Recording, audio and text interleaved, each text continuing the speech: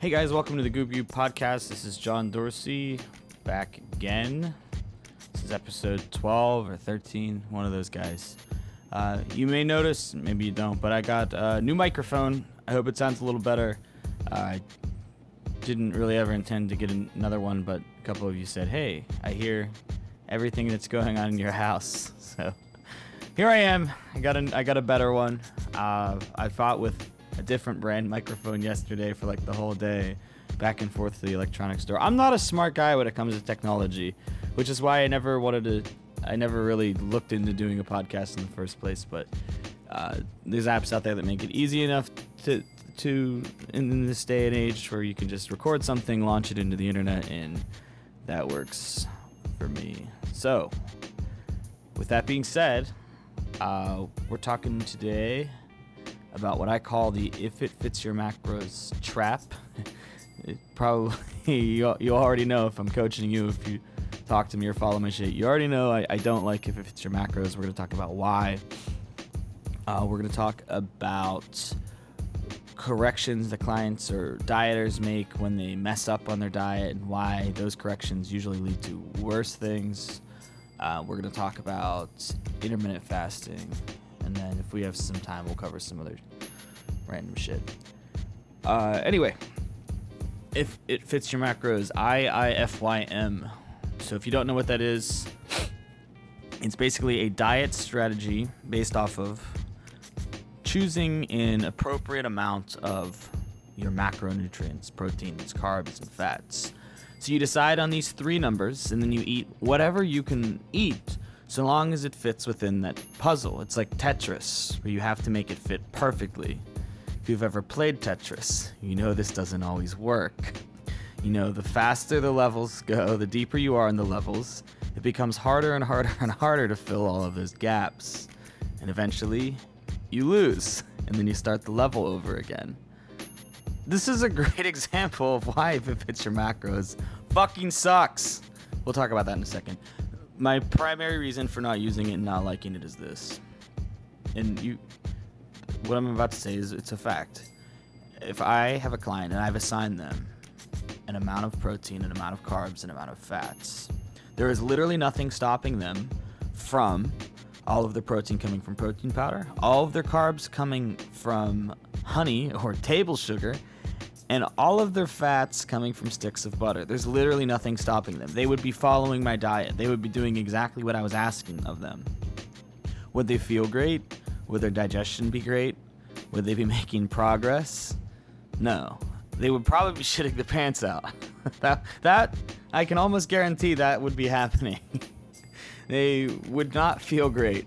They would probably feel like a greasy mess, and I don't know anybody who likes to just eat sticks of butter. But that's a wild example, right? But that example, I'm using it as a way to demonstrate you can do it wrong. So if I'm being paid by you to give you direction and lead you in the right direction, and I've given you a way of fucking it up that through no fault of your own you could do without me, I'm not helping you. I'm not helping you. So if you've paid somebody to give you direction, they should give you clear and concise direction. I don't like that room for error. Let's talk about other reasons why it's bad. So we're talking about margin of error. I think that even the best client that I have, and so just by contrast, I coach by meals. Any good bodybuilding coach out there, this is just my opinion, man, but any good bodybuilding coach out there is going to tell you meals. They're usually not going to tell you macros, because we want you to be doing specifically exactly what we're asking. That's how you make progress, consistency, specific strategies, following a diet. So we're going to give you meals. And I would say even giving ounces and grams and food choice, maybe the best client I have is following it 95% to the letter. And this is just because of human error. We're humans. We're not perfect. We're not like Data from Star Trek, right? We can make mistakes. It happens all the time, whether it be measurement or maybe the food is slightly different, you bought the wrong thing, or a little too much sauce here, there, and everywhere.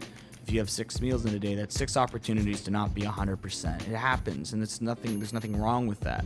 As long as you're 90-95%, you're going to be making a ton of progress. But we're talking about 95% is somebody who's cooking the same shit every single day, knows in advance a week ahead of time what they're going to be eating for the week, has experience preparing these particular foods. The labels remain consistent because I'm assuming they're buying the same products, same place you go grocery shopping for your chicken and your whatever every single week. So all of those things combined, they reduce the margin of error because we have consistency across the board.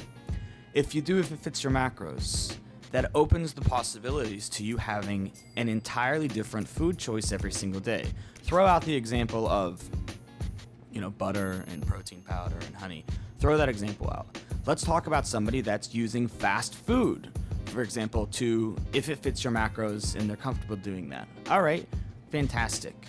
So McDonald's is telling you that a McDouble has like 34 grams of protein and this much fat, et cetera, et cetera, et cetera.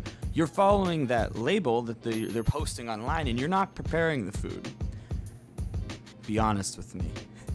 How motivated do you think the employee squeezing the mayonnaise is on making sure that it's weighed out to the grams specified by the FDA label? I'm going to say probably not. I don't think there's very much accuracy in that, right? So just that alone, the fact that the fats can wildly vary is a discrepancy. Now, that's, one thing that you may eat in a day of 7 or 8 or 9 or 10 things on if it fits your macros. If all of them have that crazy varying degree every single day, this puzzle gets a lot harder to solve. That's when I was talking about Tetris. It's like, well, fuck. I started my day, I ate 2 donuts, now I have no fat left, and I have to just eat chicken for the rest of the day. How is that helping you? It's just putting yourself in a box. It's stressing people out. I think that as a coach, you should prepare your people to be successful and take all of the stress out of what they're eating. You give direction. So you're hiring somebody, you don't know the right things to eat, and they're not telling you the right things to eat. They're telling you 3 numbers that you're not even familiar with, and then you've got to go and label, read, and figure it all out on your own. Nobody's getting better from this. Nobody's getting better from this. I do truly think it's kind of a lazy approach to coaching. It's not really all that hard to send out, 3 numbers every single week or bi-weekly or whatever they do and adjust it over time. It's not really that hard. So if you're doing macros right now and it's working for you, great. You're in the minority as far as success rates. If you want to switch to it and you don't want to pay for a coach, write yourself a meal plan, and write yourself a meal plan based off of the macros that you're currently using, but then try to stick to it for a long period over time. And you'll notice that you could probably rock with the same macros you were using before and not really progressing and maybe regressing and make forward progress, or at least you'll know which direction you're going because there's some consistency in it. So that's my take on if it fits your macros. And another kind of diet strategy that I don't like, where people do intermittent fasting. They call it IF, intermittent fasting. So intermittent fasting has its place in bodybuilding, it has its place in dieting.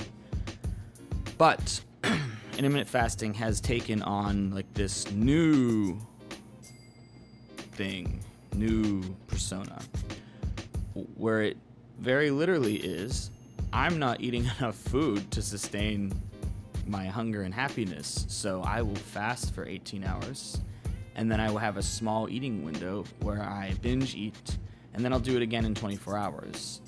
This doesn't work long term, right? I like to use intermittent fasting, aid in digestion. I've got some guys where they're eating 7, 8, 9 meals a day.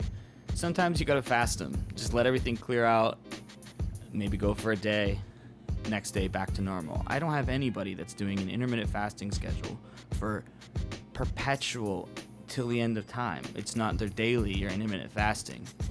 That's a really great way to train yourself to have a binge trigger to binge. So you're fitting all of your food into this tiny little window, and you're not doing it for any sort of digestion-related reason.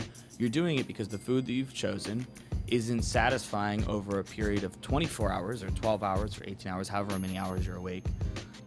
But it can be satisfying in this small little crunch of time. If you're doing intermittent fasting because of that, you're training yourself to do the wrong thing, and you should stop.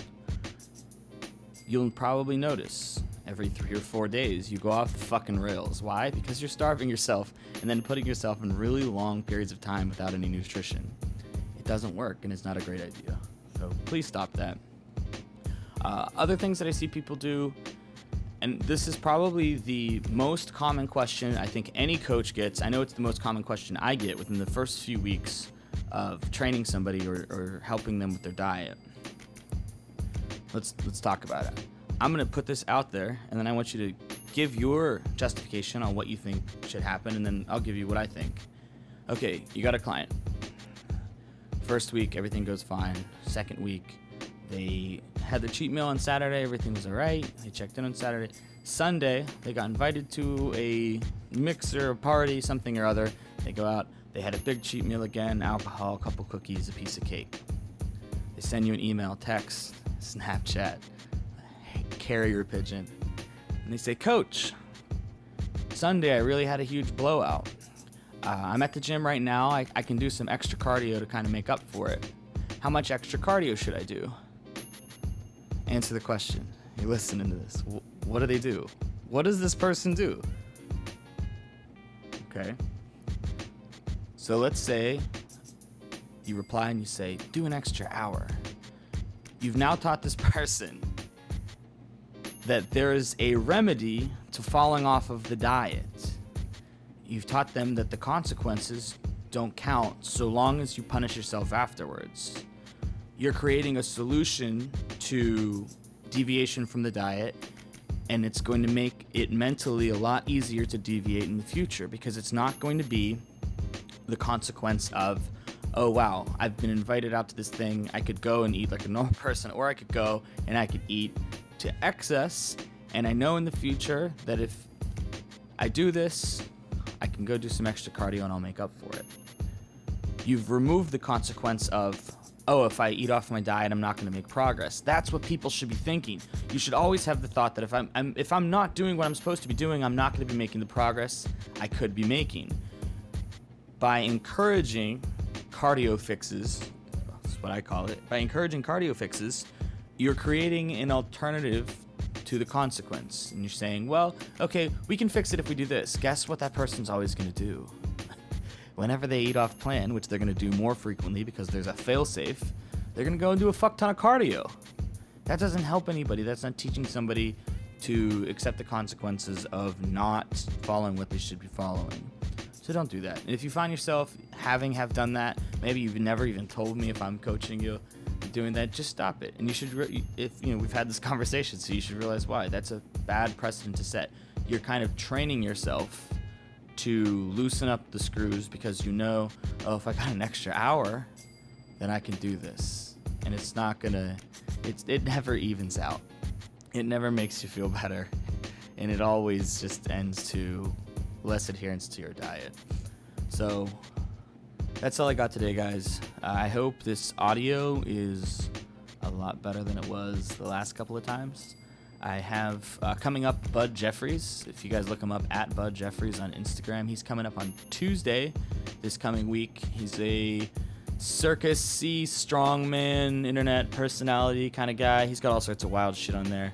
I've had a bunch of you kind of field in my inbox and asked, hey, I want to be on the podcast, talk about this. I don't think I've told any of you no. So if you got something fun to talk about or something interesting, even if it's only tangentially related to fitness, send me a message, shoot me a pitch, and I'll kind of tell you the rules and get to it.